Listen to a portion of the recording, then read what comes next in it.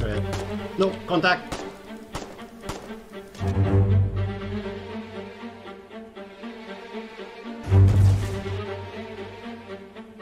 Hold the line. 5, 2, 3, 1. Yep, direct take, keep firing.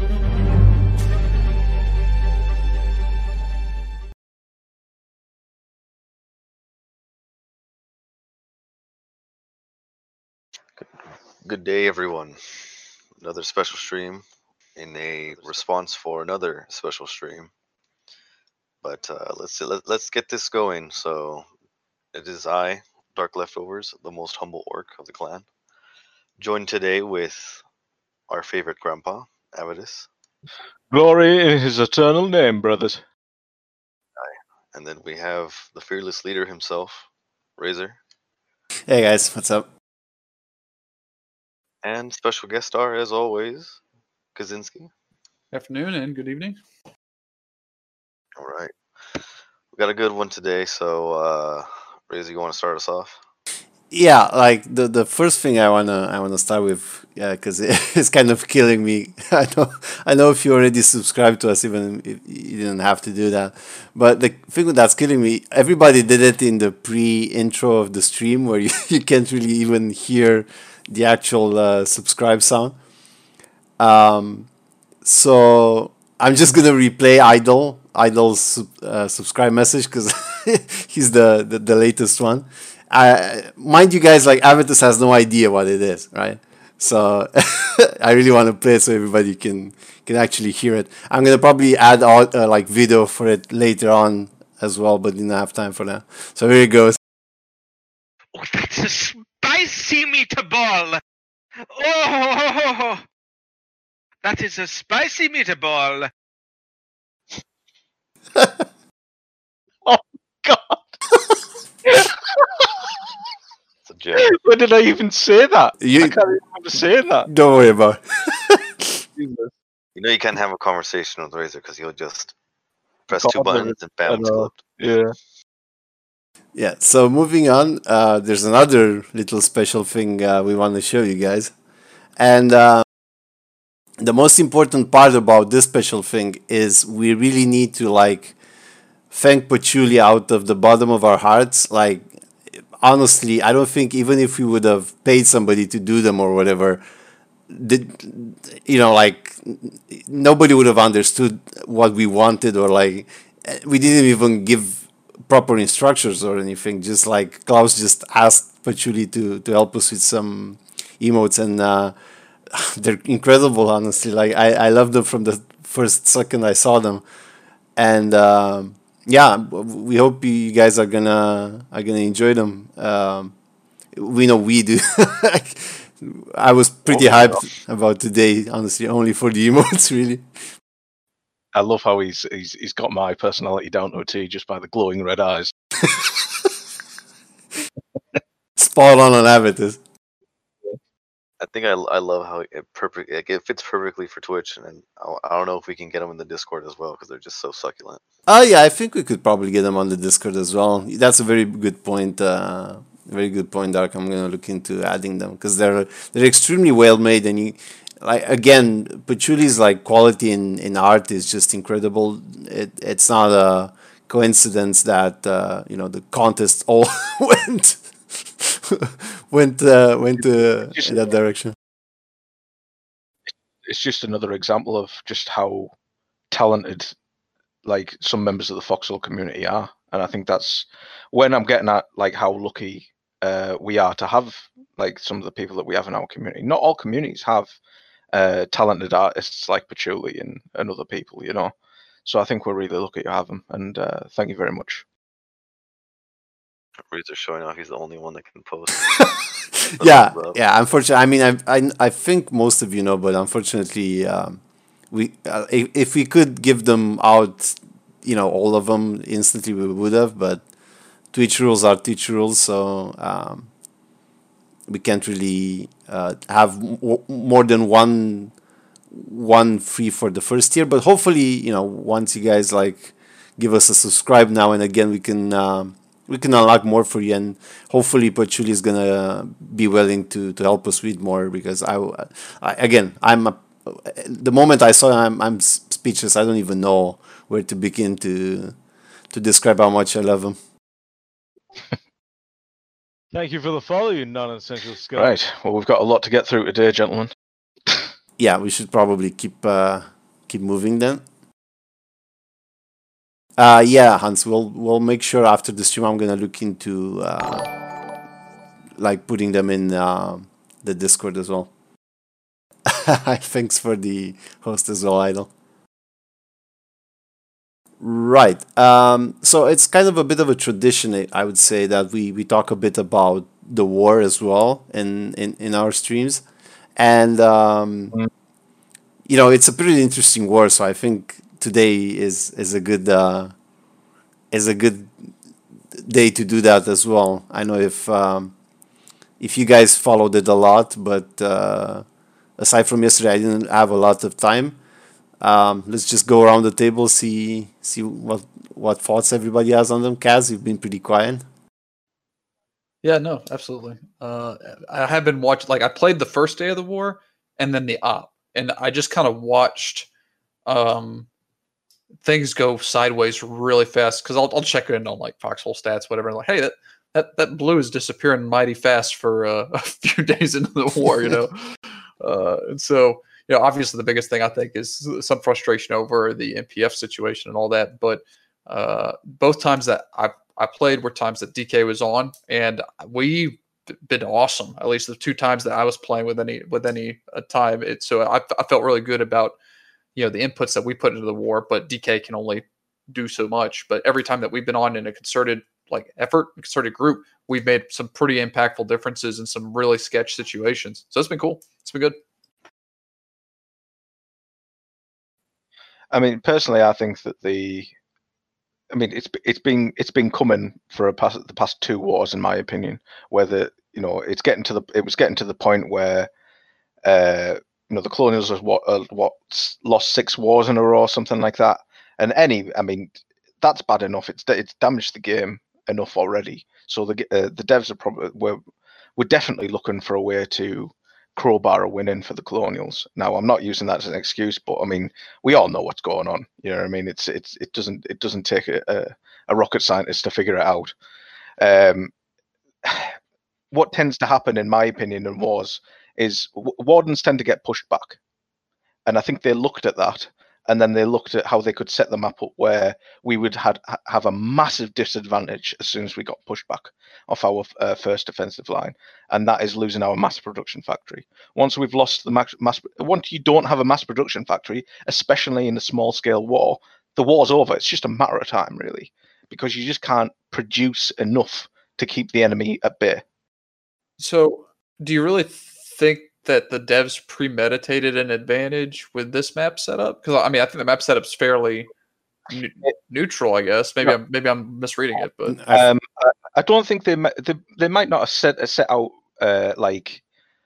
with it all in mind. Like, yeah, this is definitely going to happen. But I think they set it up in a way where it was more likely to come out with a colonial victory, especially with and I have no problem with that, to tell you the truth. With the way I hear you. I'm just skeptical that was the play. That's all. I mean, if you look, the way they probably view wars is they probably look at what's happened on average over the past 6 wars, and on average, what tends to happen is we get pushed back in our line, and we hold out, and then we get battle tanks or whatever, silver hands, and then we push out and retake the map in a counter attack.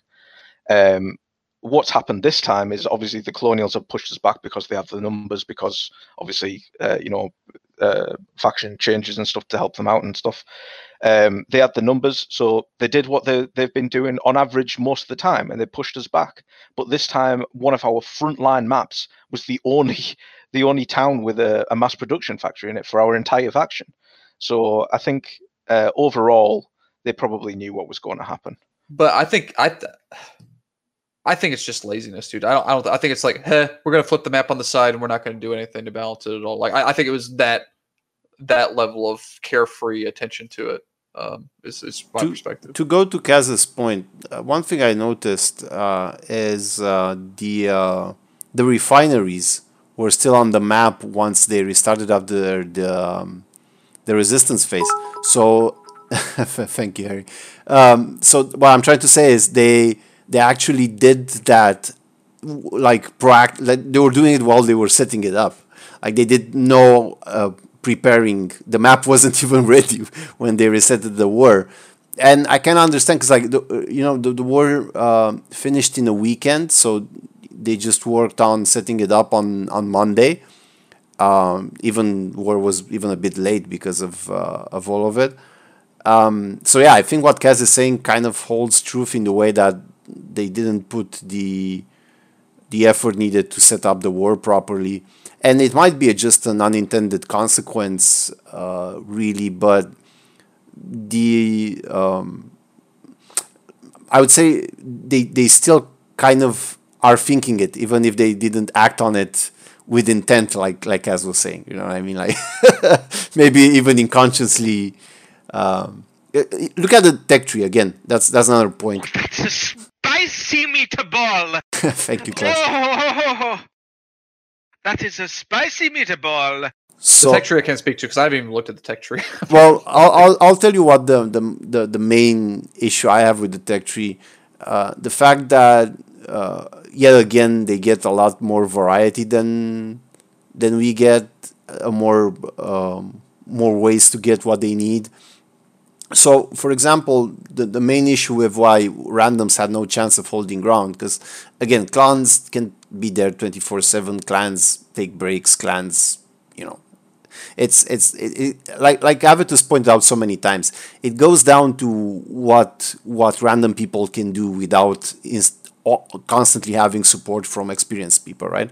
And the reality of this war was a stage where the colonials had the mortar half tracks, the colonials had the half tracks, and we basically had FATs, right? So you could say we had FATs to keep at bay their vehicles, but their mortar half tracks would just like take down our FATs from a distance, and there was nothing to do other than go with stickies and sticky them, right?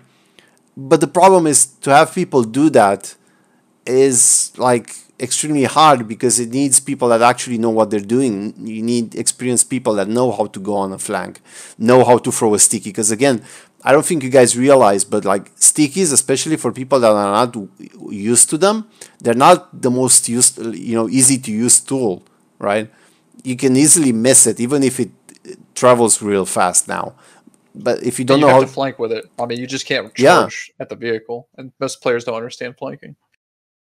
Yeah, so it's a huge issue, and like Klaus was saying here, because the fact that we didn't tech HACs, yeah, that might be a thing. Maybe like the heavy ACs would have helped with the half trucks. That's true, but at the same time, I don't think they would have helped with everything else, right? Currently, we really don't have an answer for the mortar half tracks. At least from a simple point of view, right? Similar to how colonials were saying they have no answer for the silver hand because there wasn't a dedicated tank to respond to that. In the same way, we don't have a dedicated RT or whatever you want to call it to counter it. Like our best counter to mortar half tracks is a grenade launcher right now. Aside from stickies, of course, but stickies imply that you need to be extremely close. How will you get? Well, I guess we'll talk about it later, but Grody Gamer just said something that like makes me laugh. Yeah, well, yeah, that's another factor that a lot of people have pointed out, where the wardens on the colonial team have been showing the colonials how to use their own equipment. Again, yeah, and I'm sorry to try and to like agree with it, but people that say that have a point. Like I saw exactly what I would be expecting the colonials to do all this time. I saw it the first time this war, right? Like I saw actually 3 mortar half trucks attacking us instead of 1, which in the past never almost happened. This time, with wardens on the other side, it started happening, right? That's a good example of and again, I think this is a good example of a war where The mortar half track has been used at its full potential, and you can see the results of that, right?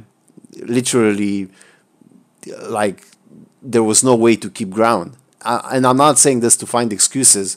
I'm just saying it's the reality. It's not that we didn't try to defend against them, and we mostly succeeded when we were online. I think, especially from what I followed from our squads, right? We had squads. For example, Bath is a good example, right? We had the squad in Bath for like I think 8 hours, right? And at some point, during EU morning, where Americans go to sleep as well, the squad was done. There was nobody to pick up the shift, so to say, the morning shift on the EU, and Bass fell immediately because there was only randoms that were low level and didn't know how to deal with the vehicles left, and they couldn't put up with all the pressure. And it's understandable. It's not their fault. For sergeants and such, they're just like focused on that front line, and they're not really looking for flanks. It's really hard for them to deal with such a weapon, honestly. Well, the first war that they were introduced, like we saw how bad they can really be. Like they pushed us so far up when the mortar half tracks were first released. It's a real advantage for what they are. Given the placement where they were in the tech tree was not like justifiable, because again, there was like no counter until, you can even say to an extent too, until howitzers are there. You get what I mean? And I don't know, because even like when you try to sticky it can still outmaneuver the guys. Like It's extremely fast, yeah. Yeah, unless you can completely like catch it off guard, where it's like encased from other defenses. But this is the thing, is they're almost always behind some type of defense, and they can creep their stuff forward as long as they have it forward. And it's just like you can't use field equipment to deal with it, because it's gonna find it and it's gonna kill the crew with the gun.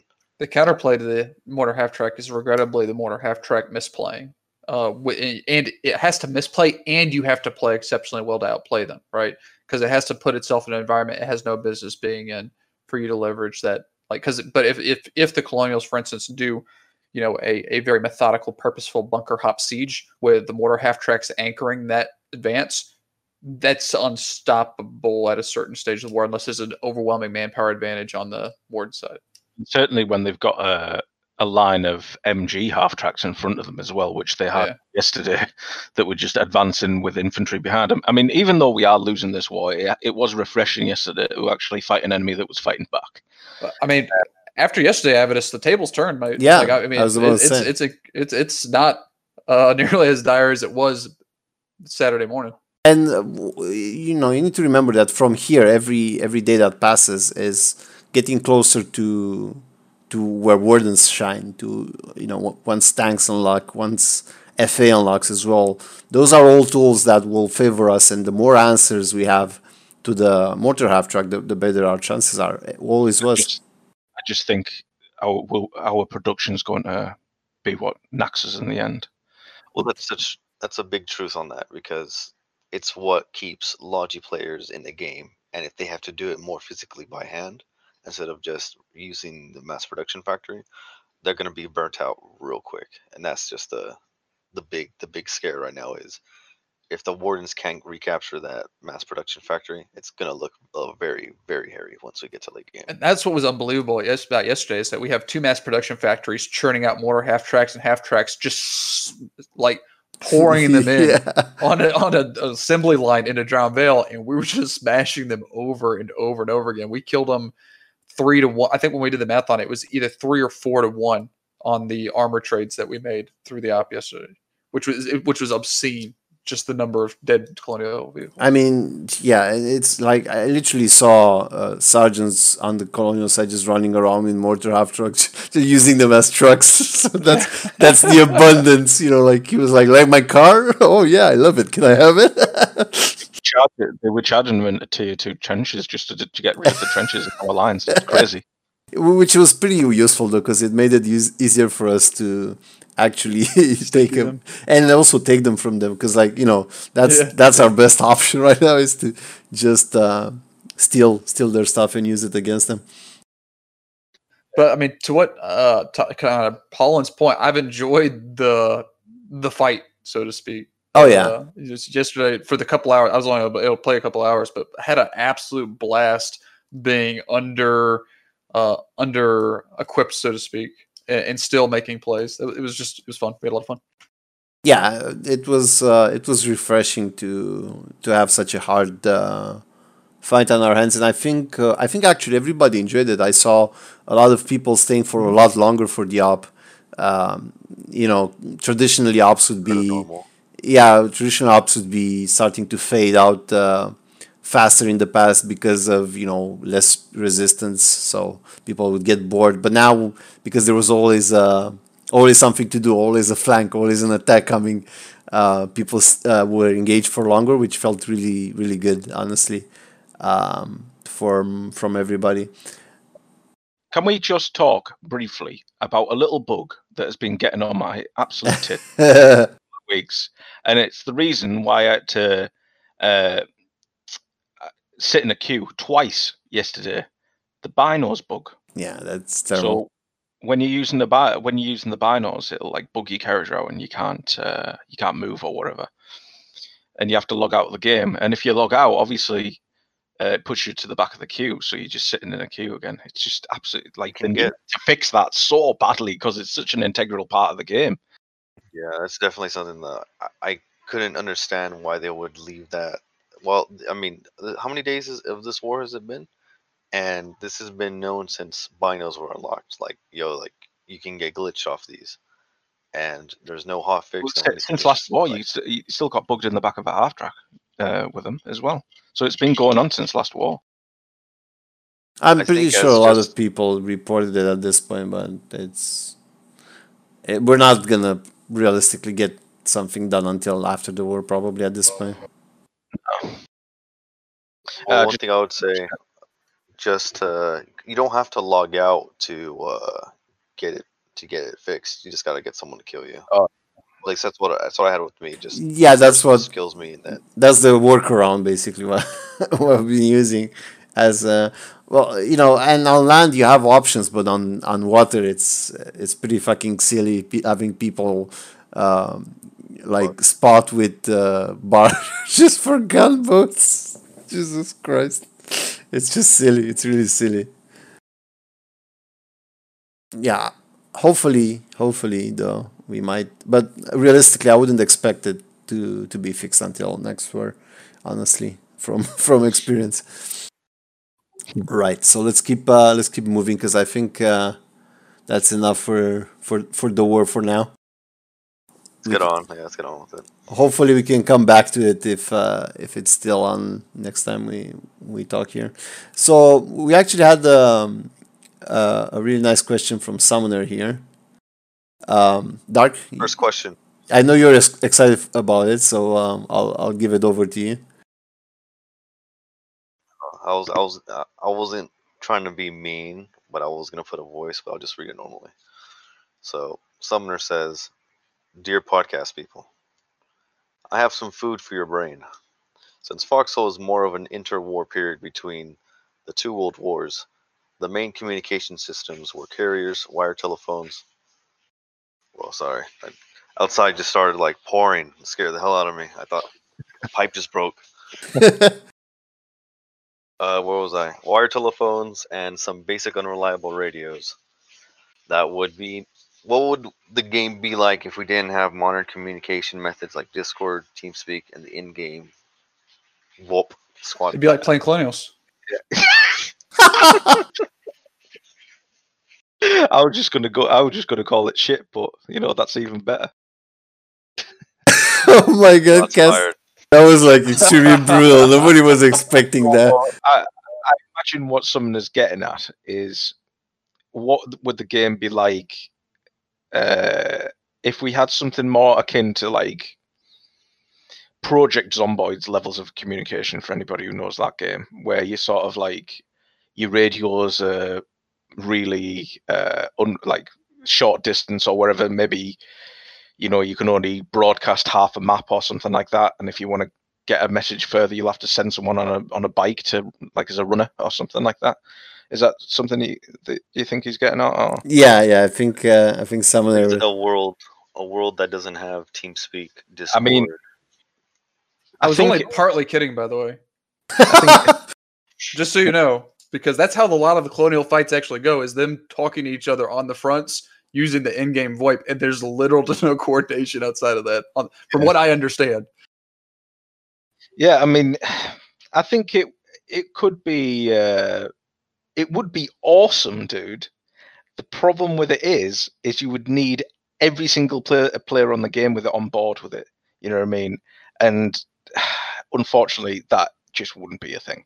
Like it would need to be established from the word go, really. And even still, you'd still get people using Discord. You know what I mean? It would severely impact. Although it would be fun for a clan like ours, where we could take on the challenge of, maybe our communications, we can do it this way. But a lot of clans, a lot of people just wouldn't be into it, and they just use a third-party software to make it. That's the real thing, is that no matter what, if there's a poor communication system in game, there would always be a counterpart third-party system to help boost for that, because it's something that clans and organized groups really need to function, is to be able. I mean, I have a bit of experience with this, actually, because I play on a DayZ roleplay server, where obviously communication, it's just like whoever you meet on the road, or whoever you happen to overhear their conversation on the radio that you're using or something like that. That's the only way that you really get in communication with people in game. Well, think Barotrauma. Or Barotrauma, but like, you still get groups of people on that game using third-party software to communicate with each other, because the in-game communication is very, very limited. You know what I mean? Yeah, so while the idea sounds really cool from my perspective, like, just imagine how cool it would be for people to just use like actual radios, or like even little structures where they're designed exactly. They're designed to be able to send messages between towns or even between maps. That would be pretty cool, like to receive updates of what's happening on other maps via a little communication center or whatever. I think the way that it could be implemented in game, and this is the only way I can really think of it working, is if you take it out of the player's hands and have something along the lines of, if you want, say you've set your spawn in abandoned ward, for argument's sake, yeah? You've set your spawn in an abandoned ward, so you get intelligence that is linked to abandoned ward.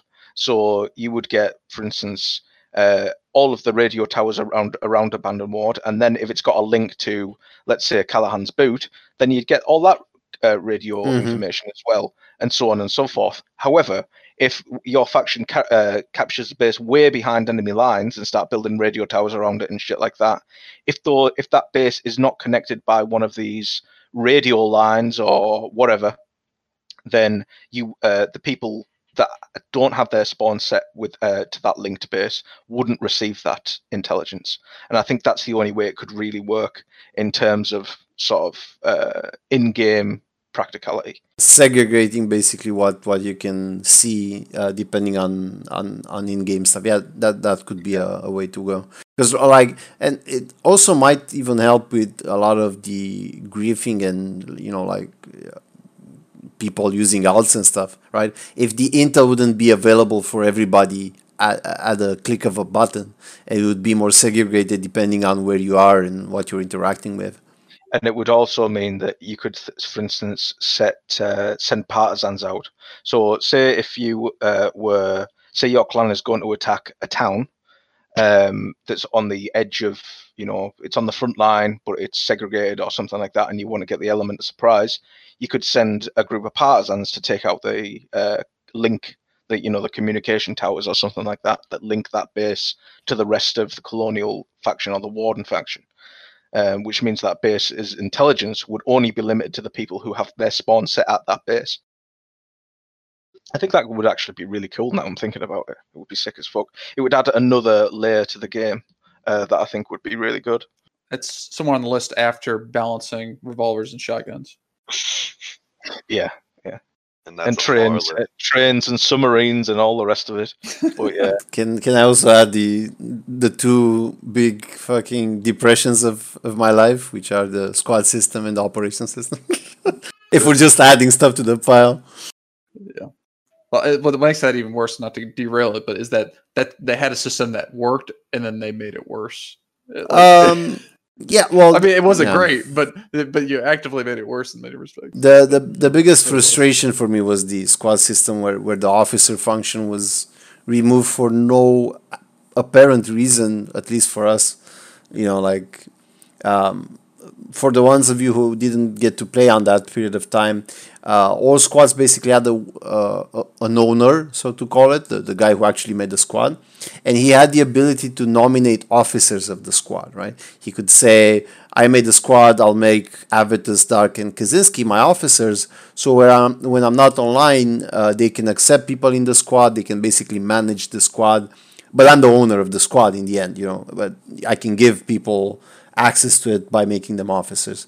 And you know, for the life of me, I can't understand why was that removed without anything to come in its place.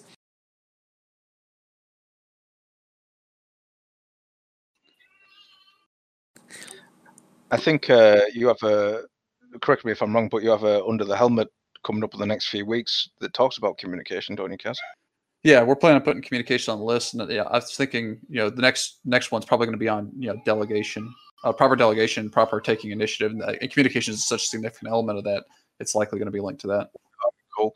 Well, make sure you keep an eye out for that one, guys, because I'm sure that we'll talk about in-game intelligence and communicating that and stuff like that. So that's something to watch out for. Let's get to the next topic now. This was a good question. Though, glad hopefully more people can submit more. Yeah, that was really nice of you, Summoner. We really appreciate taking the time, mate. And everybody else, feel free to chip in if you guys wanna ask anything. Right. So let's go to the actual hard part of the discussion here, the development update. And a lot of people were excited, and they promised for it to be big, and it was big in my opinion, but it wasn't big in what I was expecting. Like I was hoping. Well, you guys know what I was hoping for, but none of what I was hoping was even close, I guess. So yeah, let's just jump right in the first thing, which is probably the most disastrous of things. Kaz already is like laughing his laugh, and because of I want to remind you guys, because like I don't wanna put Kaz in the spot here, but he's a bit of an expert on things like communication and stuff. So I think I really want to hear from him first, and then I'll probably pitch in with my own memes about it. Yeah. So again, I am more than happy to be wrong about this, but when I first saw this, I think I forget my initial reaction, but I don't think I made a verbal sound, like a sound that was sensible. I was like, "What in the world is this? What are we doing here? Why is this a priority?" And I don't even know where to start. I really need to. I'm a little flat-footed here because I've got so many directions. Like I know intuitively that this is bad. I'm struggling to find the objective way to explain why this is so bad and so poor. So I'll pass for a second. But I just love how this it like draws so many like similarities to like China, where you like get a citizen's rating and stuff like that. You know what I mean? You got a low rate and then you go into the gulag sort of thing. Oh my god! We do not like your post. Downvote them, everyone. Send them to gulag. So it's funny. We're gonna get so much grief for this, right? Because we already get grief for using our votes responsibly, so to speak, with griefing players. Now, like if somebody's got a bad comms rate, it's like, oh, it's just 82 DK. You know what I'm saying? Like we can't win here. The question is, I don't mean to go cut you off. ahead. The question is, who asked for something like what spawned to need to take time to add an up and down vote system for, you know what I mean? Like we already got rid of They already got rid of all world chat. You know what I mean? So why do we need more filtering and whatnot just to silence more people? Maybe this is. I mean, I can appreciate from our point of view that this might seem quite unnecessary, but maybe from a colonial point of view, it's a little bit more prudent to have something like this put in. I mean, I know it's not a very good method, and it's comedic almost, but it's. I think they're trying to stem down the useless information. Well, I get where you're going at, and this is kind of where it's actually, this is 100% moderation is hard, and we don't want to deal with it, so we're going to find a system with which to defer moderation to the players. And they're presuming rational, reasonable human beings to participate in this process to move bad, toxic communication out and bring relevant communication forward by making it, more desirable. But that just doesn't work. Yeah, like, I mean, we already see elements of this in how Reddit works, and Reddit has its pluses and minuses, and so you're kind of bringing a Reddit style form of upvoting / downvoting, but on a more like a broader scale, right? So imagine if a Reddit shit poster can get enough points that he suddenly has favorability all the time over, you know what I'm saying? Like, I don't know. Yeah. It just seems a little bit over the top, doesn't it? It's just weird. It's just weird. Yeah. And I think you made a really good point there, where it's like laziness, but I think they're trying to get at making the game self-sufficient, so they don't have to do anything when it's fully released, sort of thing, where it can just sort of like sit on its own on the shelf earning money, and they don't have to do anything for it.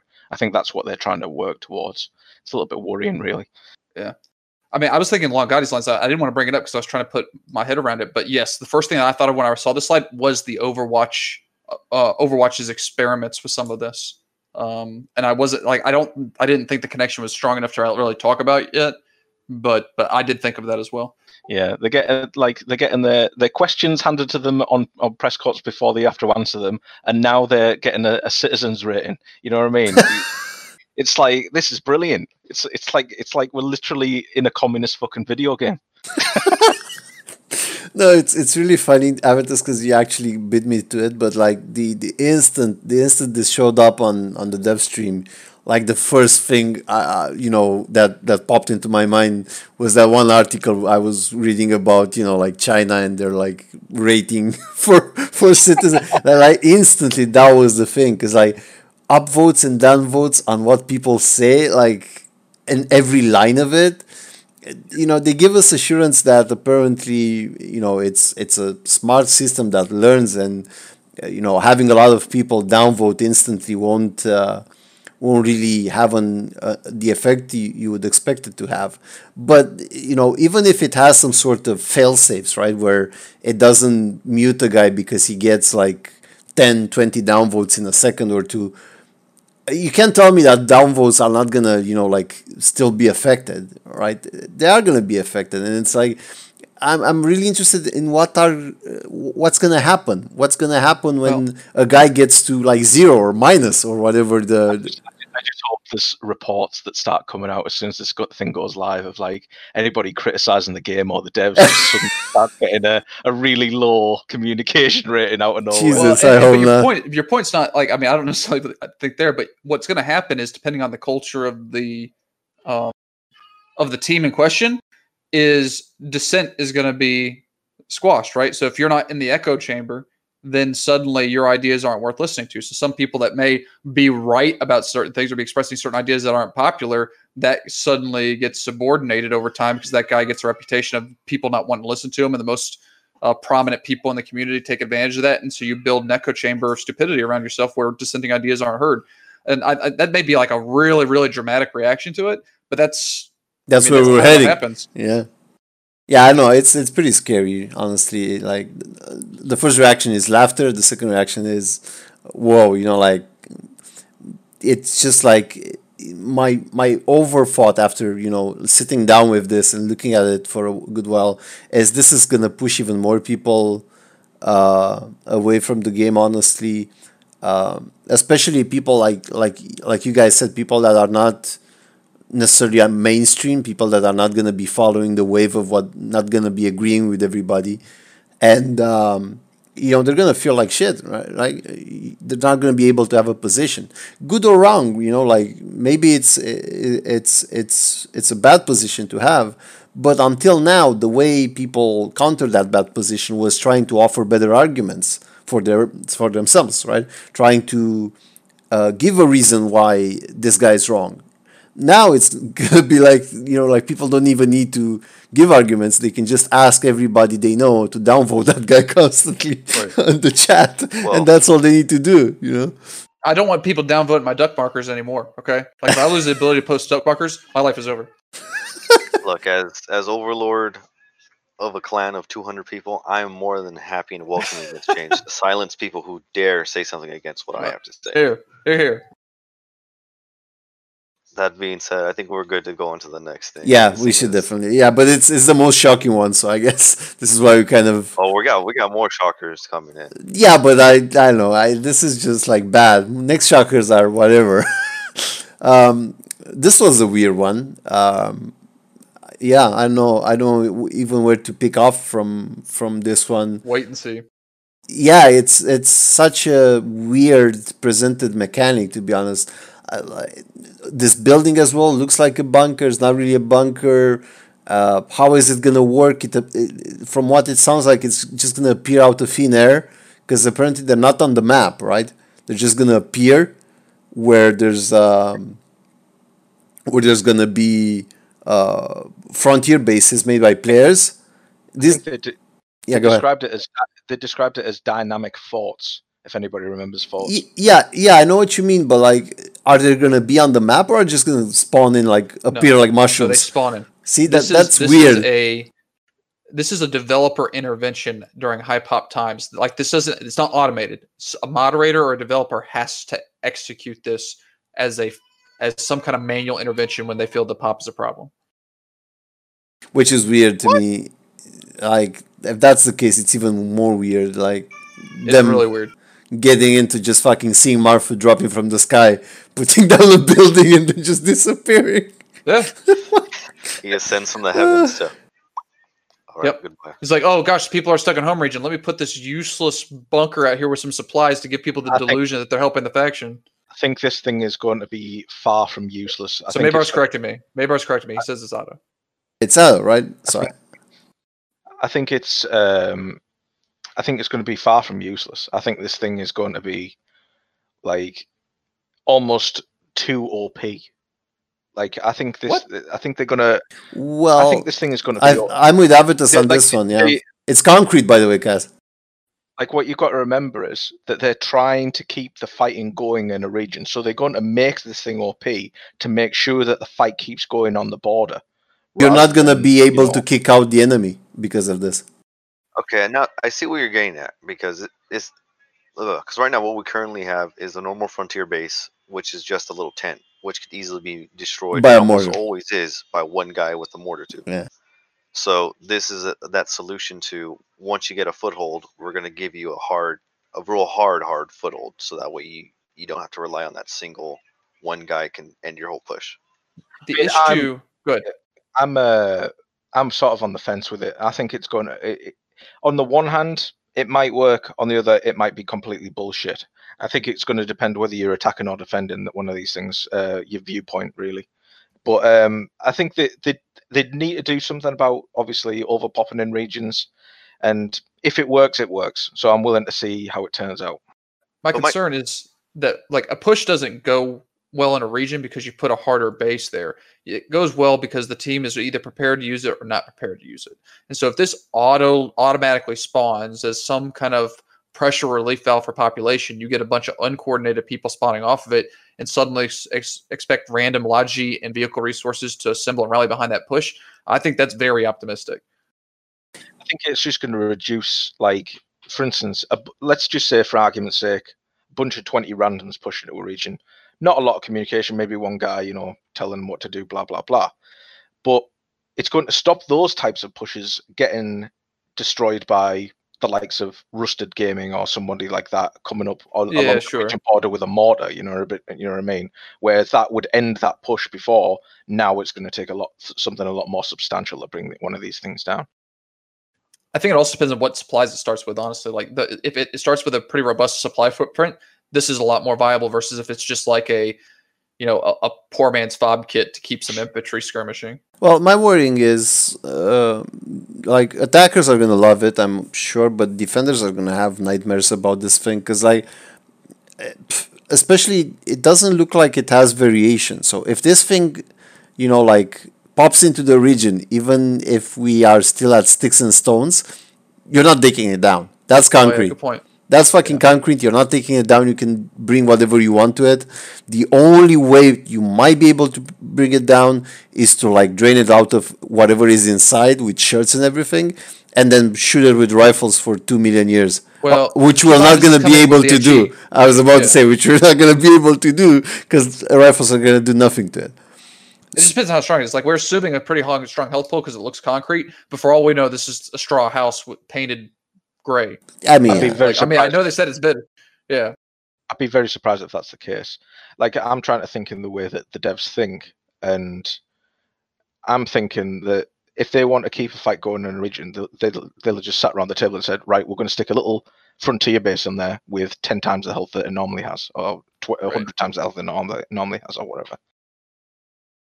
So, like all things, it depends on the HP pool and the initial footprint of resources as to how good this thing is. Something you got to remember as well in response to you, Razor, about the sticks and stones thing. Think about the circumstance in which one of these things can show up. Yeah, one of these things can only show up really once the middle maps have been lost, and most of the time, those maps take at least a couple of days to either fall into the colonial hands or fall into warden hands. So I think the first time one of these things can actually show up is maybe about a week into the war, something like that. I mean, it depends, because, like, this war it went pretty fast, and this was as these are going to show up in high pop wars. You know what I mean? So you can't really compare this war to a war in which one of these things is going to show up. Not necessarily, because there's point on the maps, on the middle maps, where the devs split it in such a way where you could take one relic base or one town on the edge, and that gives you access to the next map, bordering access, I mean. And if you do an invasion there, you're going to have this day one, no problem. That's what I'm trying to say. And I think the update in which this comes out is also the update in which makes defenses. Yeah. So that's going to slow the progression of armies down as well. So that's going to further increase the time in which one of these things can actually show up in the world. True. So I think by the time it actually comes around, it'll be viable.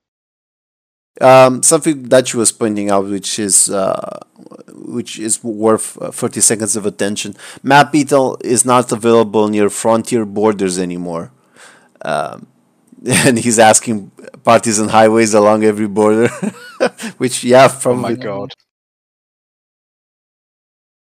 Yeah, it's hard to even imagine exactly how is it gonna affect things, but it's gonna be extremely hard to predict what are the implications of this as well. Because you can't see shit on borders now anymore either. It's hard, even you can see it, like even right now trying to imagine it, it's really hard to predict how the outcome is. Yeah. Trying to give me a fucking aneurysm thinking about that. Exactly, right? It's so hard to accounting for everything that changes.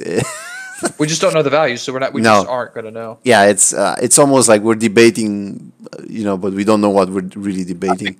I think we're going to have to really revisit this topic, and maybe look back on this conversation when we do revisit it, just to see what we got right, and what we got wrong. So this is another. I mean, it's comparable to the first one, but it's not as shocking. But can I? Yeah, go ahead, Dar. I just want to say like this just looks like getting participation trophies Mhm. for like like, oh, you lost, but at least you did this, this, and that. It's like I don't know. It's just like you lost, but you should feel good about your loss though. You managed to held out to do all these things instead of getting a decisive victory. You managed to change it to a valiant defeat. Wow, like feel good. I mean, I think me and Kaz had a conversation about this the other day Yeah. in the channel, and he brought up a really, really good point that I didn't really even think about to start with. Because when I first saw this, I was all up for it. I was like, yeah, this, whatever, it'll be, good if you're losing a war to, get whatever to challenge yourself to do at least something. But then he sort of brought up the idea of one of the achievements is something like when you only own like 30% of towns, take a backline logi town map, which sort of encourages the behavior of a massive scale naval invasion that has to travel a couple of maps at least through hostile territory to then reach its destination, which is fortified to all shit, to then take the town. But that's Now, I that don't. go on, Doc. I don't want to cut you off real quick. I just want to chime in. The colonials have been doing that for the past couple of wars. I don't know if you guys Yeah. remember, like I that do. was literally for them. Like Yeah, but that was 100% for them. that's their choice, dude, and that's fair enough if they want to do that. But what we're seeing now is the developers of the game actually encouraging that behavior, when in actuality, that type of shit, and we all know the resources required to do something like that would be astronomical. It would be more than we could handle on our own. Attacking a backline logi map, especially when you're losing the war at the late stages of the war, when resources are really thin.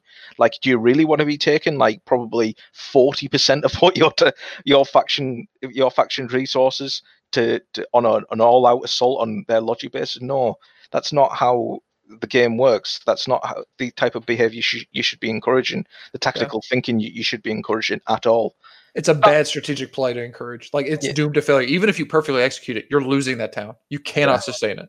Absolutely. I mean, there is a couple of the achievements that I think are okay to be in the game. Sure. For instance, having 30% of your towns, or whatever percentage, like having 20%, 35% of your towns left, and then surviving 4 days.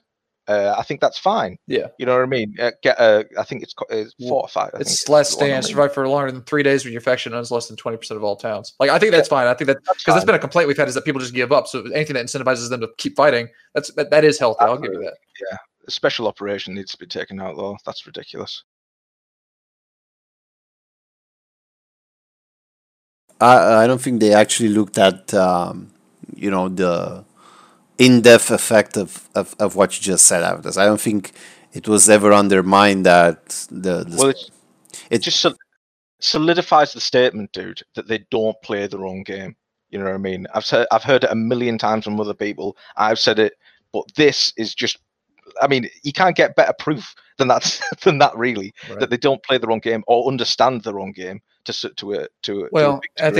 think understands the right word, because I think that a lot of devs looked at some of those Port of Rhyme naval landings, like, oh guys, that was so cool, that was awesome, high fives all around.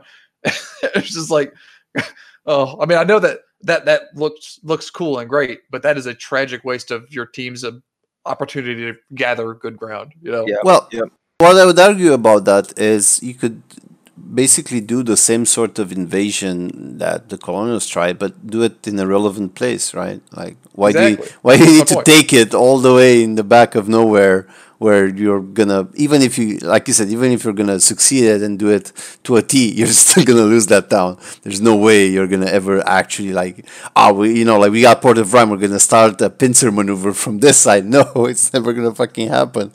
Yeah. Right. Let's keep this moving, because my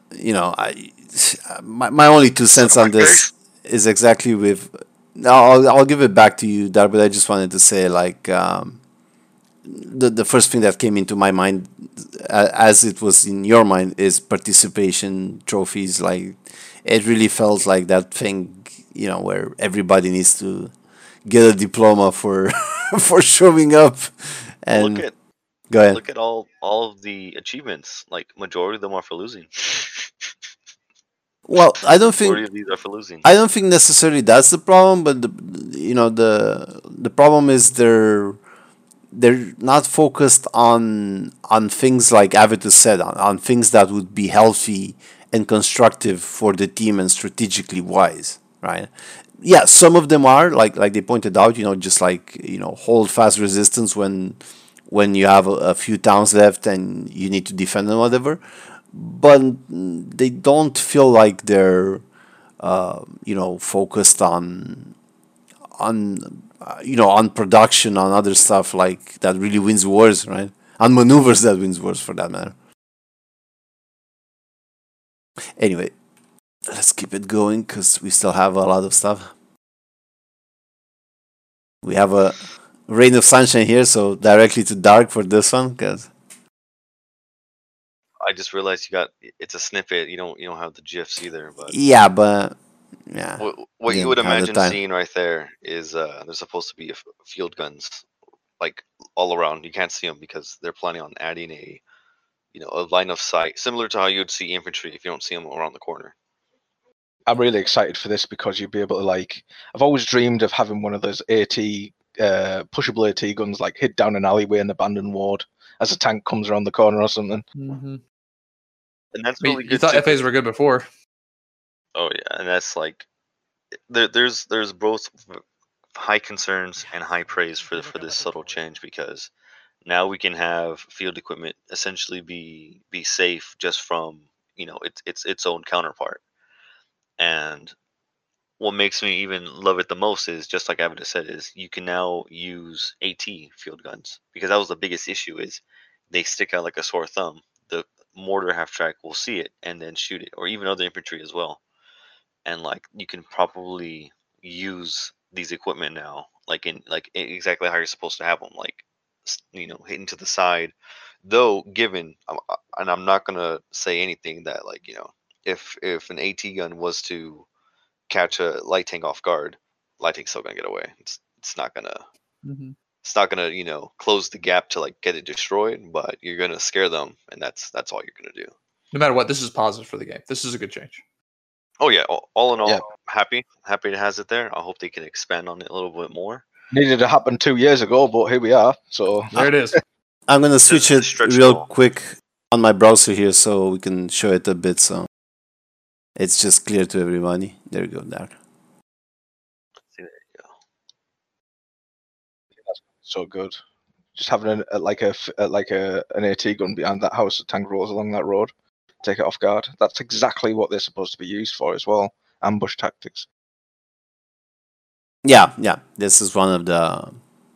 And they said Great. something about making it easier to get in place guns to the front line, so that's going to be good as well. That's interesting to hear as well. Emplacements will get in the future as well, so that kind of makes it kind of scary for, how do you deal with the howitzers defending? I'm just looking at for an attacking point of view, is because it's kind of easier to see, while you're defending, looking out, trying to find other people.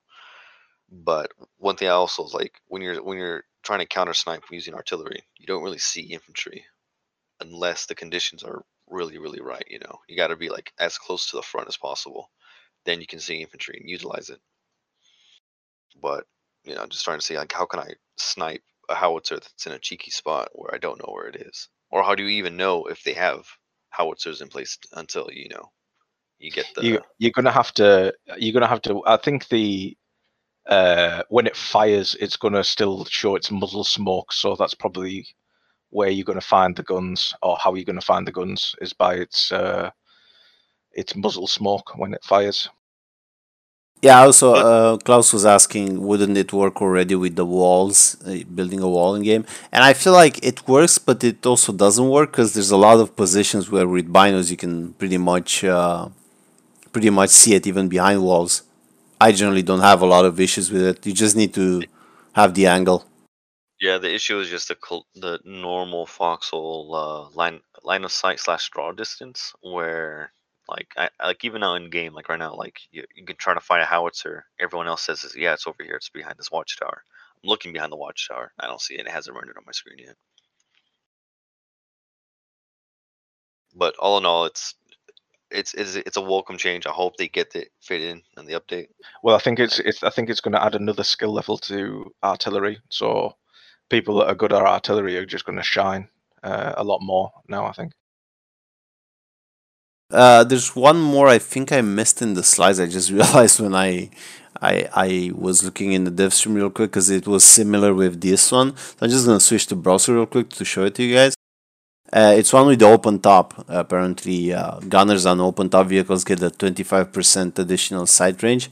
So the open top thing doesn't become just a gimmick. And this one I also think is good, if you ask me, because you know makes more sense now. Yeah, it makes sense, and it's a good thing because, I mean, I can only imagine the conversation that they had where they were saying everyone was complaining about the open top. Should we change it? No, we don't want to change the model. What can we do? And I think it's a good move to make the sight range increased with open tops. Need to Here- improve sight range for everything, honestly. But yes, this is still fine.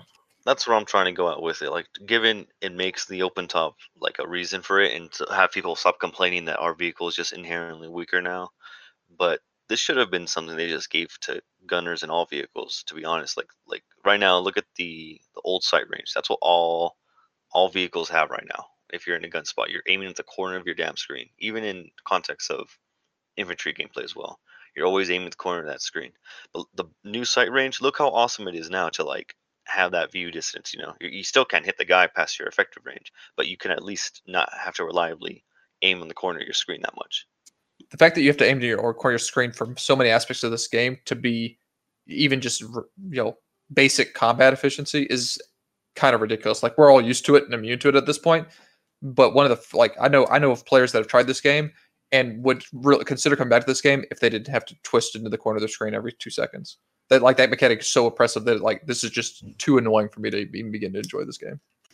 Klaus is also saying the vision bonus also applies to emplacement half tracks. Basically, anything that's open top, even in the non-traditional sense of open top. So if it doesn't have a roof above its head, all of it is gonna look like the new sight range, which is really good. And like Dark said, like if you guys remember that bug when you could have that huge distance viewing, like everybody was so happy about it.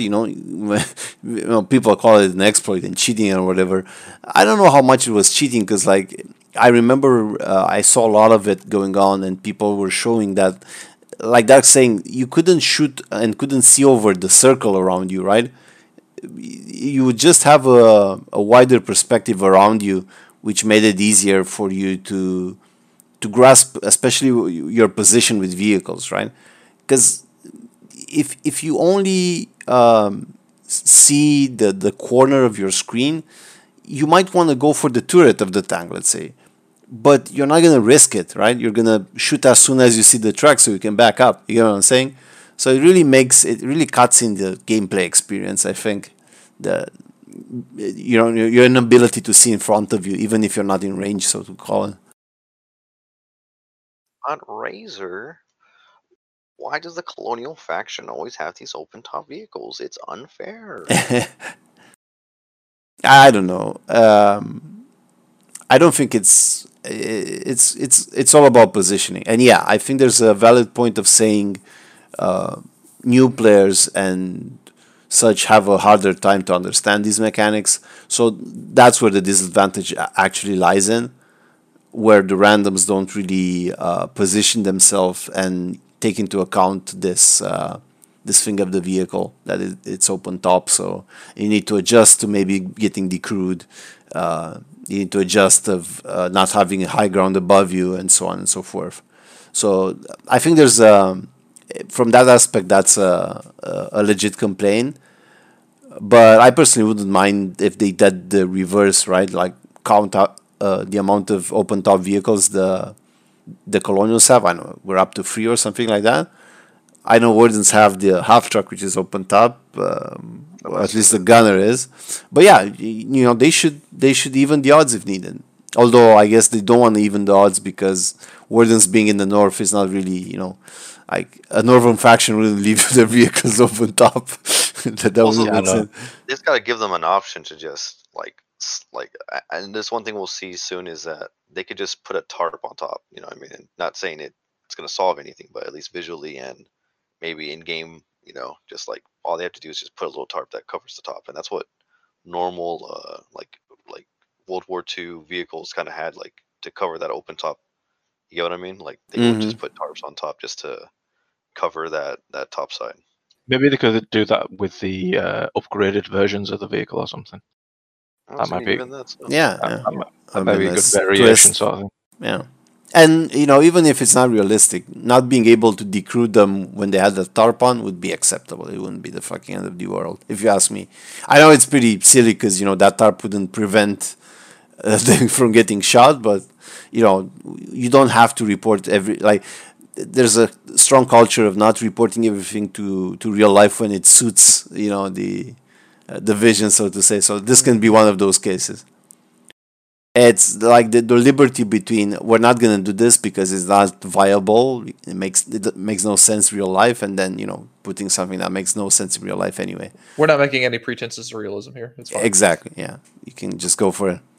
Right. I can see a big heavy tank behind a building. I have no business seeing it when I'm looking at it, but I know it's there. Yeah, there's an issue with thinking real life and whatnot. Right. Let's land on the most controversial overall, though. Still, I'd say. So, just to go real quick on it, small arms do nothing against buildings anymore, and arguably the best point a lot of people brought up, and I'll bring it up as well, is while it makes sense for like rifles and SMGs to stop doing damage to like concrete bunkers and whatnot, having machine guns do nothing to like foxholes is a bit silly, because that's still a fucking machine gun you need to deploy and whatever. And the silliest part is, from what I understand, the vehicle mounted versions are still gonna do damage. So you have the same HMG on two scenarios. One where a player just uses it on the ground and it does 0 damage, and one when it's mounted on a vehicle and it magically starts doing damage. So this goes into this culture the devs made about every different caliber, it's its own thing, and depending on what vehicle it is, it does more or less damage, which is all stupid. Like, for example, I'm thinking small arms no longer does damage. I'm assuming everything from a rifle and scaling down. But then you're telling me an HMG doesn't, that doesn't work either. But the half track version will still do damage. And it's like, see, I was under misconception about this whole thing. Now, when I first heard this, for some reason, I don't know why I thought I heard this, but when they announced this, I was all for it. I was like, great idea, needs to, and in my opinion, it does need to happen. It does. Small arms for too long have done damage to these things that are meant to hold front lines and shit like that. It's fucking ridiculous, in my opinion. However, I thought that they were going to be introducing a limit to the defenses around certain tiers of things. Now, I had a conversation with Kazanski a couple of days later, and Kaz told me that no, there is no limit. There is. It's going to be exactly how it is now. The only thing that is changing is the the resistance to small arms these things take. So you're still going to get these huge sprawling bases full of foxholes. That obviously they're going to be a million times harder to kill now. I'm personally not worried about it for us, because for a very, very long time, our guys have been practicing smokes and HEs and all of that thing. We know what we're doing in that regard. However, this is going to severely, severely impact how randoms can influence the war, because front lines are going to turn from ridiculous grinds into like god tier ridiculous grinds with these things. Yeah, and the first thing that came into my mind was rip that poor private who's gonna fire his 10 clips into that foxhole and just like rage quit the game forever because he couldn't understand why is he not doing anything to it. Yeah, I mean foxholes are already ridiculously valuable for what they are. 50 BMATs for a foxhole is value central, in my opinion. They're not even going to increase the cost of these things. So there's got 50 BMATs is going to get you a pretty much invulnerable structure. Can you imagine all of these things that are getting built on Logi roads in the back line?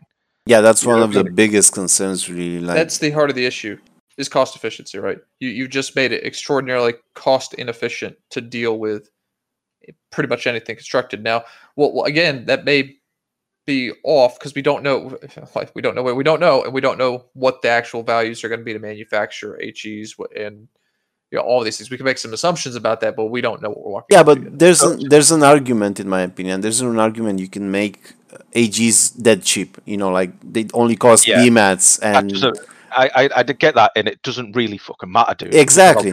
I'll tell you Exactly. why. Tell you what. Day one of the war. You can have 1 million fucking HE grenades. You put 4 veterans in a foxhole on a main Logi artery in 4 foxholes in a square, and they only have to cover their little corners and stuff like that. So they've got their backs covered. Nobody in there, it would take half a map's worth of people to assault that position and get away with it. You know what I mean? To take out Well, even one foxhole with a HE rush. Yeah. And It already's that way. You still need at least a 2 to 3 demand, like 2 to 1 or even 3 to 1 advantage, even in current meta. To take with that situation.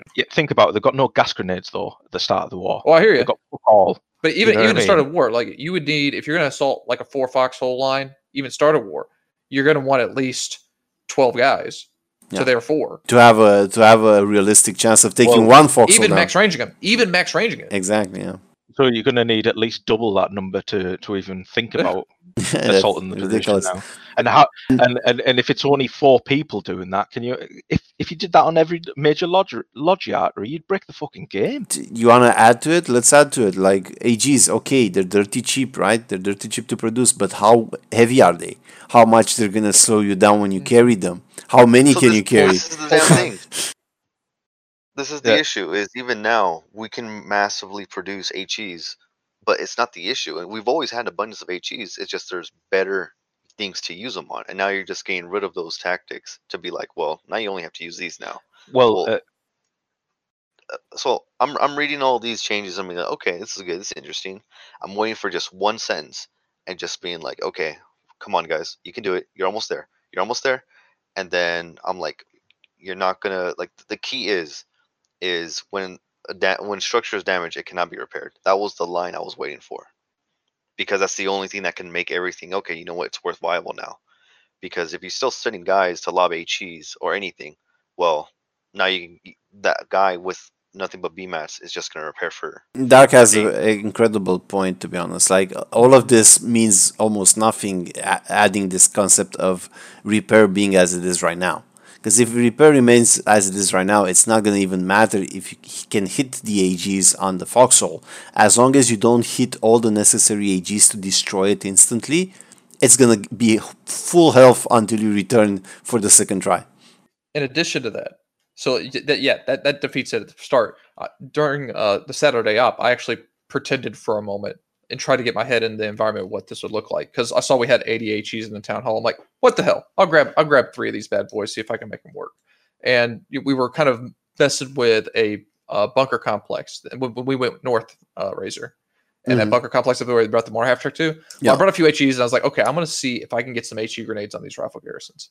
And it took me like 2 or 3 attempts just to barely sneak an HE grenade in the pitch black of darkness with no colonial defenders. Because like we don't have smokes at that moment or anything. So like, how am I supposed to deal with a bunker with just HEs? And I can answer that question, by the way, that you asked before, Razor, because it was asked in the Q&A section of the dev stream, if I remember correctly. The weight of the grenades is staying the same. Oh, that's ridiculous. It felt really bad. Yeah. Oh my god, that's ridiculous. Saturday, 80%, 3 grenades, my kit, whatever, and I'm trying to figure out how to cozy up next to this rifle garrison, and I know that I'm going to get my 3 HEs off, and it's going to do like 6% damage to it for my 3 HEs, and I'm just like, this is going to be horrible. This is going to be really bad, really tough. As a fanatic, like you guys, like people watching don't know, but you can ask, especially Kaz and Avitus on the infantry, how much I have been barking at them about use smokes, use AGs, start running drills. Everybody needs to utilize them. and as much a fan I am, and as much as I run around with them, is I'm telling you guys, like if there's no reduction on the weight, that is a total and utter disaster. It's different talking about them now, because now they're used as a tool. They're getting turned into a meta. You know what I mean? Yeah, but the problem So, is, I've been running against defenses, and Maybar can testify as well because he's actually extremely skilled into this as well. I've been running at defenses for a long time, and I'm telling you, you can't carry more than 3 AGs realistically on you, and you're not gonna land all of them probably perfectly either. So I'm sorry to say, but the meta is gonna be what we do, just like run 20 people. So yes, I know the one, because I was thinking about it. What would be the one counter that the devs and whoever can offer against all of these points? And that counter is suppression, right? Apparently, suppressing the defense is gonna be way more effective now. But that's like, I don't know. I don't know if that's enough considering all the It's minuses. not enough. Like that's not been the issue. It's that it doesn't. You can't do a sufficient amount of damage in relation to the casualties you're taking to get the job done. Especially, or get it done in a way that's remotely reasonable. Because the casualties that you're expending, the resources that you're expending to do this is obscene. So even taking a basic Foxhole, yeah, I can smoke an HE down a Foxhole, but think of what I'm putting in to kill 50 BMATs at that point. yeah, absolutely. I mean, what I was referring to before with the tool and the meta thing, like there's nothing wrong with HE grenades. You know what I mean? Like, that needs to be said. HE grenades are great in my opinion. I love them. Like, especially for like as soon as trenches came out and stuff like that, they were excellent because the arc of them, you can just lob them into an enemy trench and pretty much clear it out. You know what I mean? I love them. The problem is turning them from a tool, which is a viable bit of equipment that you can take for pretty much trench combat and several different situations, into a meta thing that you need to take as part of your primary equipment, is two totally different things. You know what I mean? And I think that leap is going to catch a lot of people off guard. So I know we're. You want to say something, Cass? I think I have Yeah. more closing statement. Yeah, no, go ahead and close it out, though. I wasn't going to say anything useful. So I know we're saying we're picking out all the problems with it, but what do you guys think we can do as like a solution for this? So they're doing this, and we know the HEs are currently the issues with HEs. But what would you guys say is a good like what can they could do better? I mean, like you said, a good start would be, especially for Foxholes, is either increase the cost of it. They need to put more BMATs into it. This was one option. A second option is clearly fixing the repair rate on them, so they're not able to just do an Amish barn meme from Family Guy and just rebuild it every 2 seconds while you're away getting more AGs. There's a lot, like getting the AGs a bit lighter would also help, in my opinion. Yeah, Pull times and HEs, like that seems Pull like a minor time, thing, yeah. but that's one barrier to people carrying that kind of equipment, is they don't want us to take the extra 20 seconds to pull the kit. It's not that for me. That's not the reason. Like, if you're rushing a Foxhole and you're expected to do a decent amount of damage to it, like, if you're carrying 3 HE grenades and your kit, you're going to be slow as fuck. Yeah. You know what I mean? You're just going to get shot before you even get in Exactly, range. yeah. You know what I mean? That's the reason why I'm pissed off about it. Because even if you take a 1 HE grenade with your kit, you're significantly slowed down. You know what I mean? Playing infantry all the time, dude. The HE grenades are ridiculously expensive. I feel the difference when I carry my pistol and my hammer. Three simple changes would solve a lot of the problems that I have with this whole thing. Knock Foxholes up to about 120 BMATs. Knock AT guns up to about 250. And half the weight of HE grenades. And maybe it'll be a little bit less rough. Yeah, I mean, on the AT guns, it's probably not that viable necessarily to be extremely expensive, although because you wouldn't remove them with small arms anyway, so that's sort of a tank issue, not a AG issue. But yeah, definitely the increase of price on Foxholes, and Thank you for the to follow, be you perfectly non-essential honest, scum. probably the most important part is the repair in my mind. Like that's the biggest broken mechanic there, right? Because if they can repair them as before, it's gonna be just a nightmare in my opinion. Yeah, you've got a point there. There is one thing I am looking forward to, though, gentlemen, that is going to be made a hell of a lot more viable by this update. Siege trenches. Siege trenches are going to be OP. Oh my god. Oh Now, no! you didn't even think about Oh it, my did you? You god. didn't even No, I think didn't. about that. Oh god! The only way they're going to Oh be able to stop no. the siege trench now is with explosives, guys. So yeah, it's going to be fun. And so Fun, fun, fun. you're trading explosives for shovel time instead Dude, of just bullets? I would trade anything for a buff to the fucking siege trench. The siege trench is my Oh, shit. it's gonna be cancer.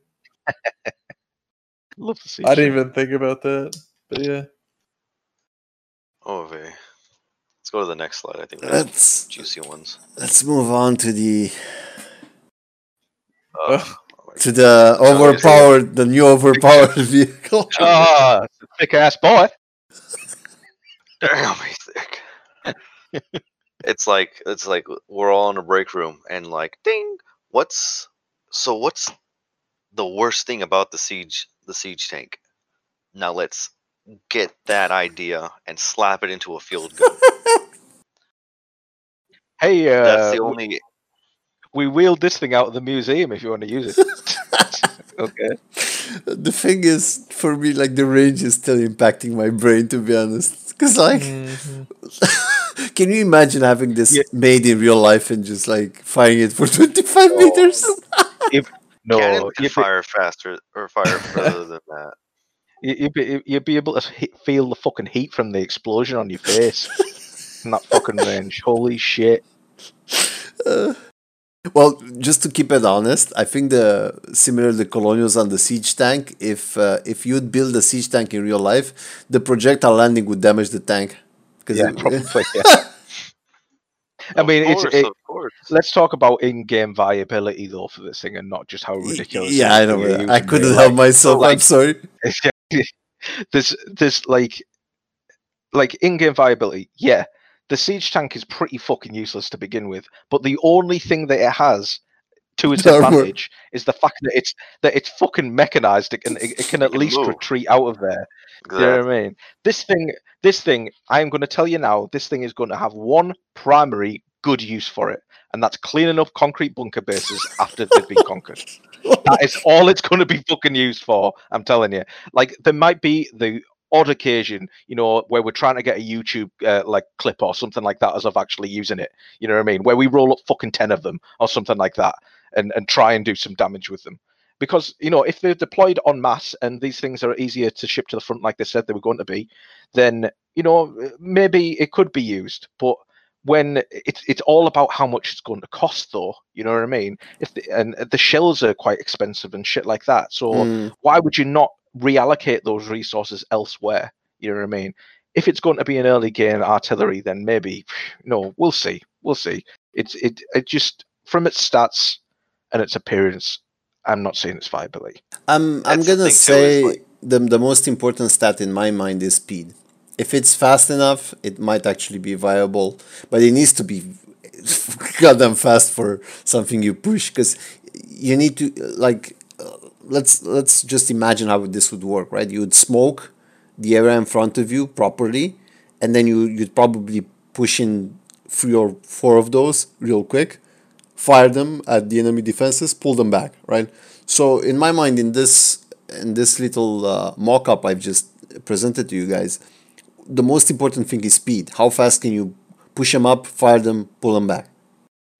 I think it might be able to be used in conjunction with smoke howitzers and stuff like that. That might be a good use for them. There is, like I said, there is tactics that they are viable to be used in. It's just, I just can't see it though. Like you on a mass use the scale. 120 millimeter smoke shell to bring in your 25 millimeters. Yeah, pretty much. Yeah.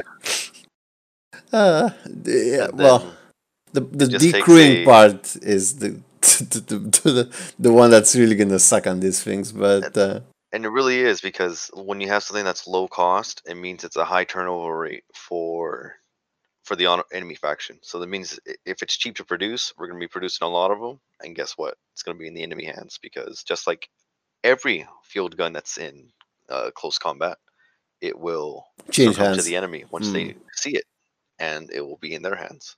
I think Now these the things are only going to limit to change that hands a is lot. that. Oh yes, but one thing they did that I'm actually like happy is they put a shell capacity, so you can't overjack these things with so much shells now.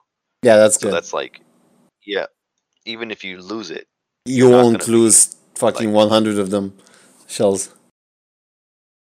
Yeah, but I still, again, I'm just really hoping they get the speed right on them. If they get the speed right on them and they're fast, like fast support guns, sure, maybe you can find a use for them. Even if they get the speed right, though, dude, what you've got to think about is you can't just think about us using them. Yeah, I know, because that's where I was thinking about. As soon as you start thinking about it, you think, right, well, how could we use that to attack a bunker base and do our tactics and blah blah blah. But that's not what you've got to think about when you really. You got to think about a bunch of randoms trying to use this thing. You know what I mean? And like, the only way that this is going to be viable is with like a plan in place. You know what I mean? A real plan in place with structure behind it. That's the only way that this is going to be viable. Like, if a bunch of randoms are wheeling this thing down the road, like, what chance do they have? Really? You know what I mean?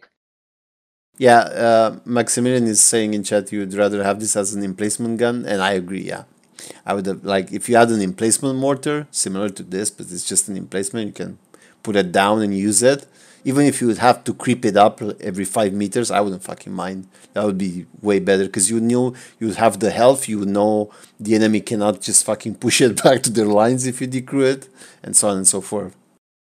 So the thing is, with everything, there's always pros and cons. Like this is just 100% of a con from the siege tank. You know, it's like again, I agree with you 100%. Downgrade. The speed is like what makes, comparing it between the siege tank and this, like, vastly a better vehicle, because it can just leave. It fires and it can just get out of there.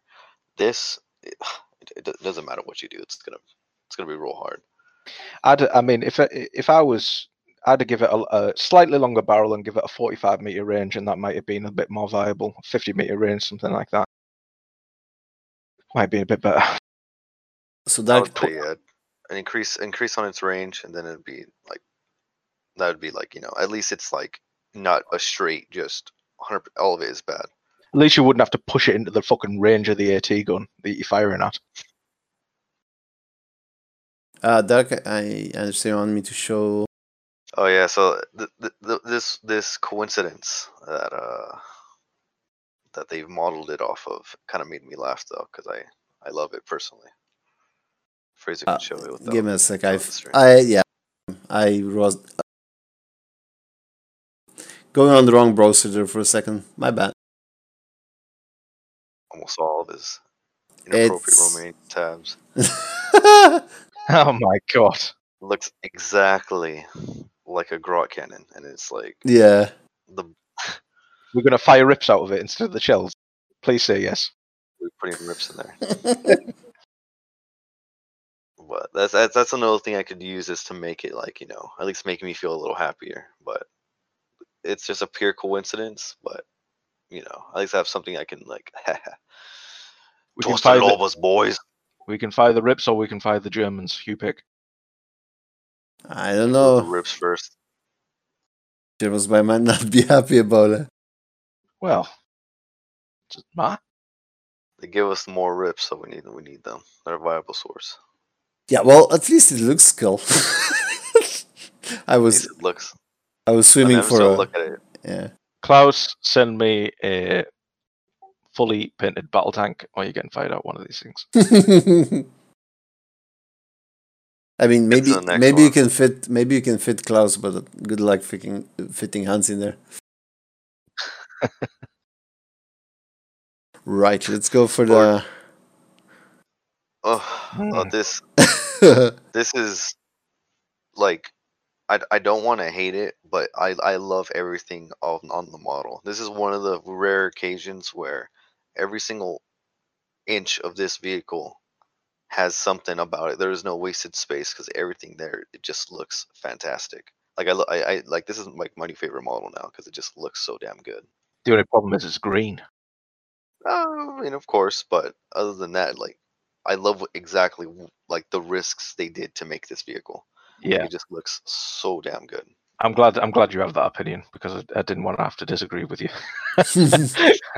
I did. Yeah, I love this vehicle. I think it really does have a place. Very good move to put it in.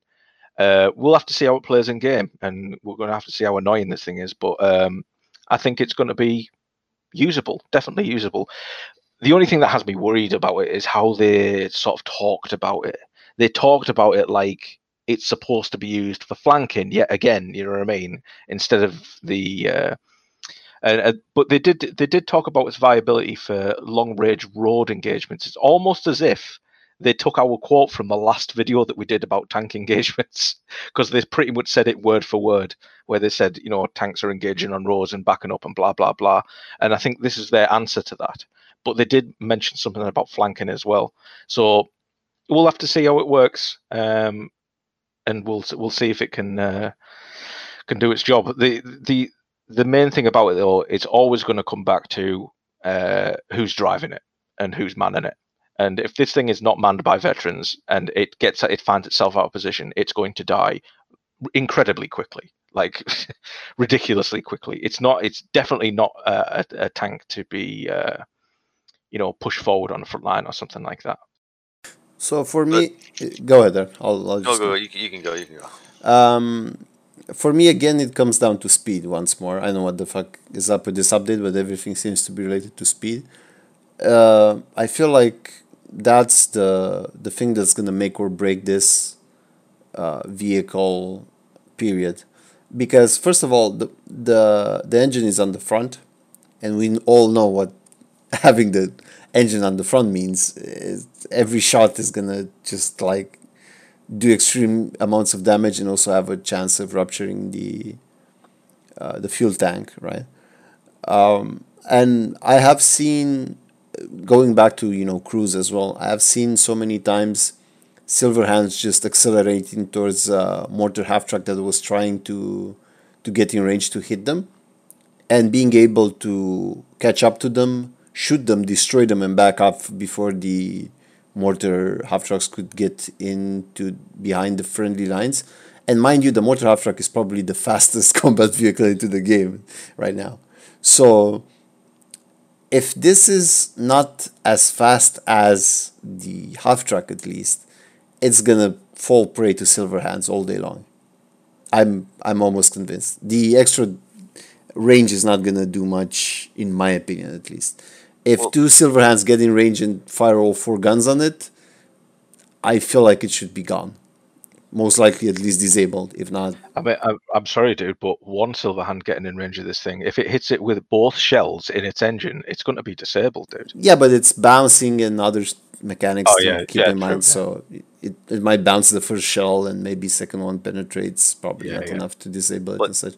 So one thing we go at is that, the dreaded 45 range, and, Colonials didn't appreciate when the Wardens had such a thing. But here they are, I'm not here to complain about the 45-meter range. I think it fits well for what it's trying to do.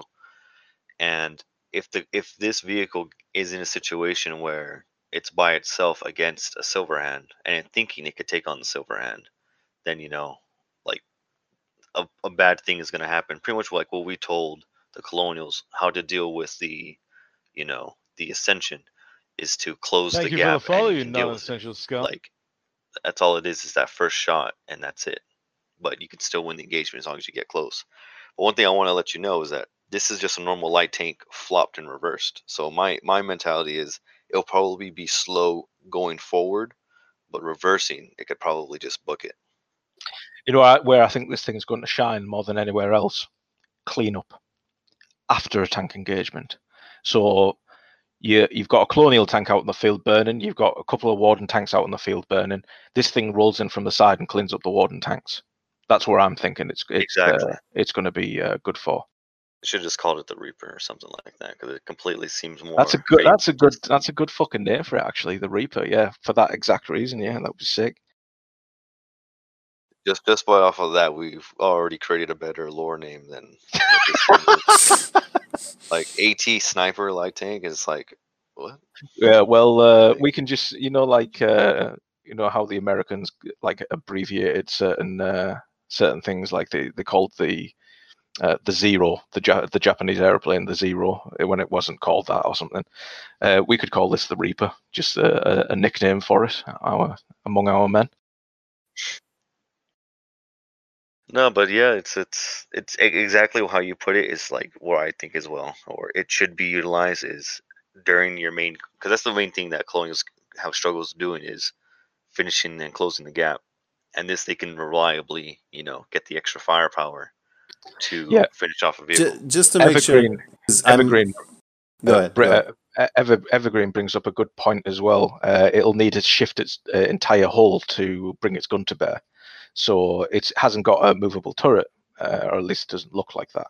No, it should be fixed. That's how I understand it as well. Like, yeah, I think if it could rotate its turret, it would be a bit pointless to have an engine on the back when they just probably reverse everywhere.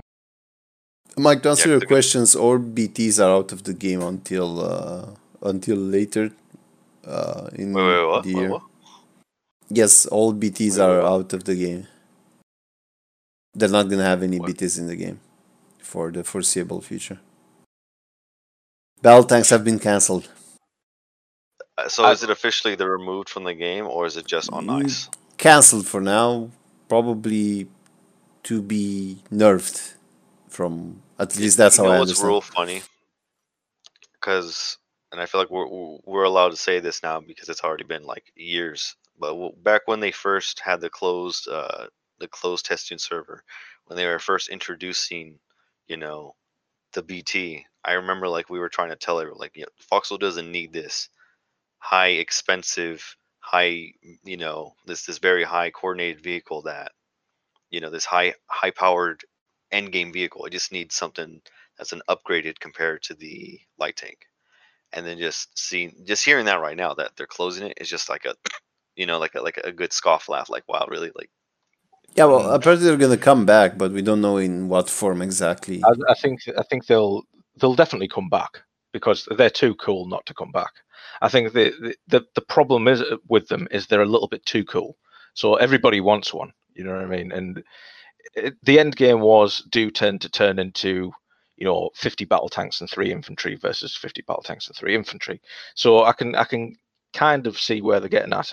The thing with the battle tank is it just needs to be made a hell of a lot more tougher and ridiculously a lot more expensive, and have like 3 of them per team. You know what I mean? Seeing one of these things should be fucking rare, but they should be ridiculously hard to kill. You know what I mean? You shouldn't even be able to have more than one in a map, in my opinion, at a time. Yeah, I do agree that the solution to stopping the spam is not removing them, but just making them expensive, or like you said, putting some proper limitations on it. Because I don't. Maybe I can understand the upgraded versions kind of being taken off because they had their own issues. They were getting bugged or whatever. But I don't know. Maybe a weaker variety of battle tanks should have still been kept. It's a hard discussion if you ask me. But it's taking away content. No one wants that. That's just they didn't say they're going to be gone forever. So I'm just expecting them to be nerfed when they come back or something like that, or just probably turned into different vehicles that resemble the battle tank. I do think that we need a hell of a lot of variety of tanks in the game, because I think that gets a lot of draw from people that would potentially buy the game. So I think having a lot of variety of tanks is a good move. So I do think the battle tank has a place. I just don't think it should be mobilized on the scale that both factions mobilize it on when it's unlocked. Because I mean, and you can't blame both factions for doing that, because it's obviously it's the coolest thing, it's the toughest thing, and it brings a lot of firepower to bear. So obviously you're going to pick that over something that's slightly less expensive. I think that bringing the battle tank back, limiting its number, and making it a lot more tougher is the way to go, rather than just nerfing it and keeping it how it is, because it's not going to fix the problem. You're still going to have 20 battle tanks roaming around, because however much you nerf it, it can't be nerfed to such a degree that it's that the shell does less damage or something like that, because it'll change how other guns fire and stuff like that. So it's just not viable to nerf it, in my opinion. It's not going to change the number of tanks that are going to come out on the field by the end of the game. One thing I really like to point out real quick, and I want to make a little sneak in the future here and call that the complaints against Silverhands are going to be even more ridiculous after this change. Think about it. Now the battle tanks are no more. Battle tanks were the main counter to Silverhands. Yep. So now this AT tank, sniper, whatever you want to call it, Reaper, is supposed to be the counter to the Silverhand. But I do not think that's going to work like that. There's no way this thing is going to counter a Silverhand on the field. No fucking way. So what's left? What's left to counter the Silverhand? Light tanks? I have a few videos of how that goes. Yeah. Doesn't look well. So this is going to be tied in with a lot of other factors that are going to be changing. I would assume, just presumptuating the battlefield, where now you can conceal AT guns, and now you can you have this vehicle here that's more suited not to be in the front line, but be behind a light tank. You get what I mean? And I get you 100% where you're coming from. That against the Silverhand in most of its conditions, you will lose from it because it's got more DACA than it has than you. But that's not.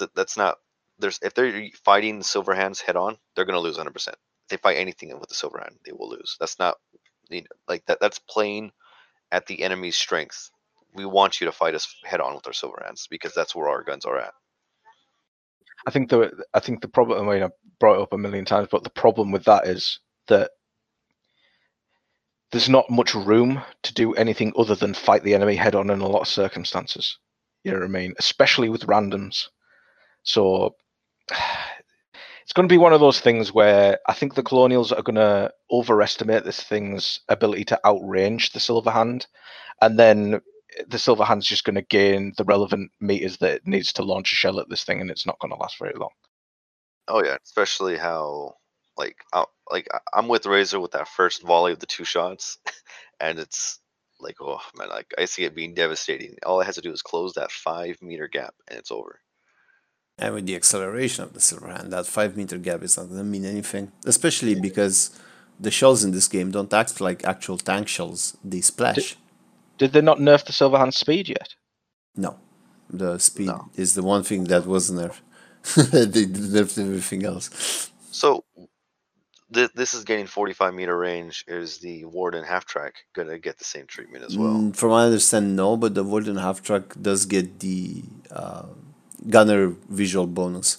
So yeah, but so does this as well. So I'm just like this is just looking at 100% like upgraded version. You get what I mean? Like yeah. It should increase the speed of the. No, it should increase the range of the mortar half track as well, in my opinion. You're right. With the AT half track. If I said mortar half track, you mean the AT half track? Thank you for the follow, you non-essential scum. Because that's the only thing I'm like, because it's essentially an upgraded version of that. You don't get extra range on the. I mean, I suppose the one thing that's good about the Warden AT half track is that you do get a degree of mobility turn, don't you? Your gun, yeah. So that's something that this doesn't have. So. But also, model though, I love it. The other thing that this thing, no problem. The other thing that this thing will not have is a Silverhand in front of it.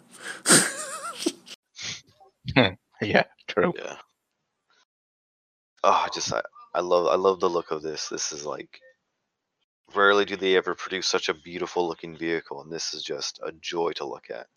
I just can't wait for the update that's going to bring out paint jobs, because then we can make it look truly beautiful. Exactly. Put a big Callahan face on the side of it, ready to go. Right, I think we have talked about this vehicle to death. Shall we move on? I can just look at it for a couple more minutes.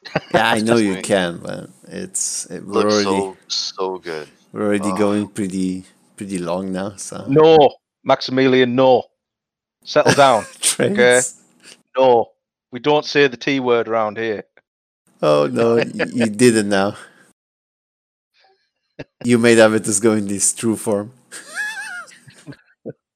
I do want my Puma, sir. I do want it, but I don't like the.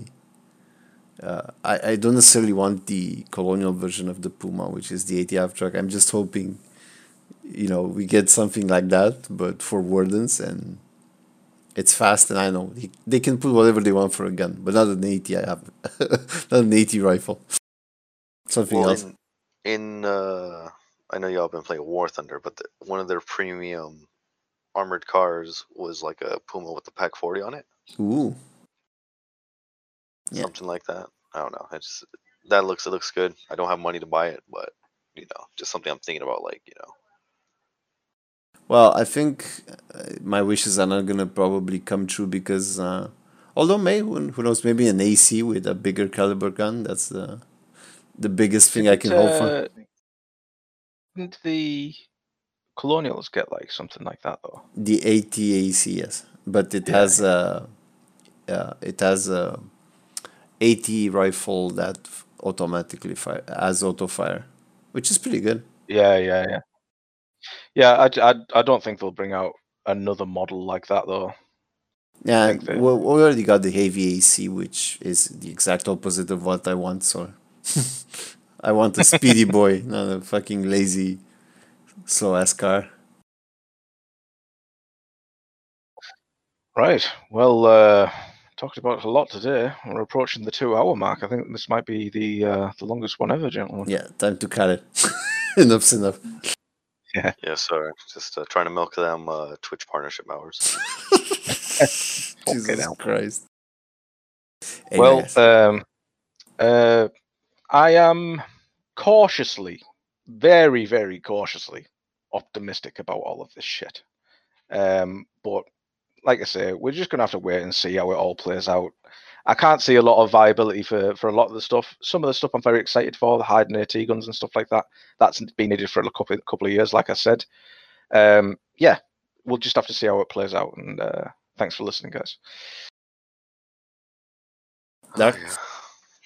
Closing statement. That's all I got. I feel like I said enough. 2 damn hours, and I want to go to sleep. Yeah, guys. So I think going on Avitus's bit there, I think there are reasons to stay optimistic, but I will never stop ranting until I actually see them working on a regimental system or a fucking communication system or whatever to improve the tools we communicate with. I'm gonna maintain that until I see any work on that. So that's still my primary focus. But I do got a closing statement. Go ahead. I'm sorry, but I really do hope they change and focus on what's really crippling Foxhole. What's really stopping people from wanting to play and whatnot. They really got to focus on that grind and the worst elements of Foxhole. That's what they really got. Hopefully they fix that and take a good look into it. Agreed. Remember, gentlemen, stay out of those foxholes and make sure to cook those grenades nice and spicy. Pull up the chungus. Fire the lobber. Farewell, guys. See you guys later. Thanks for joining, guys. Bye-bye. Goodbye.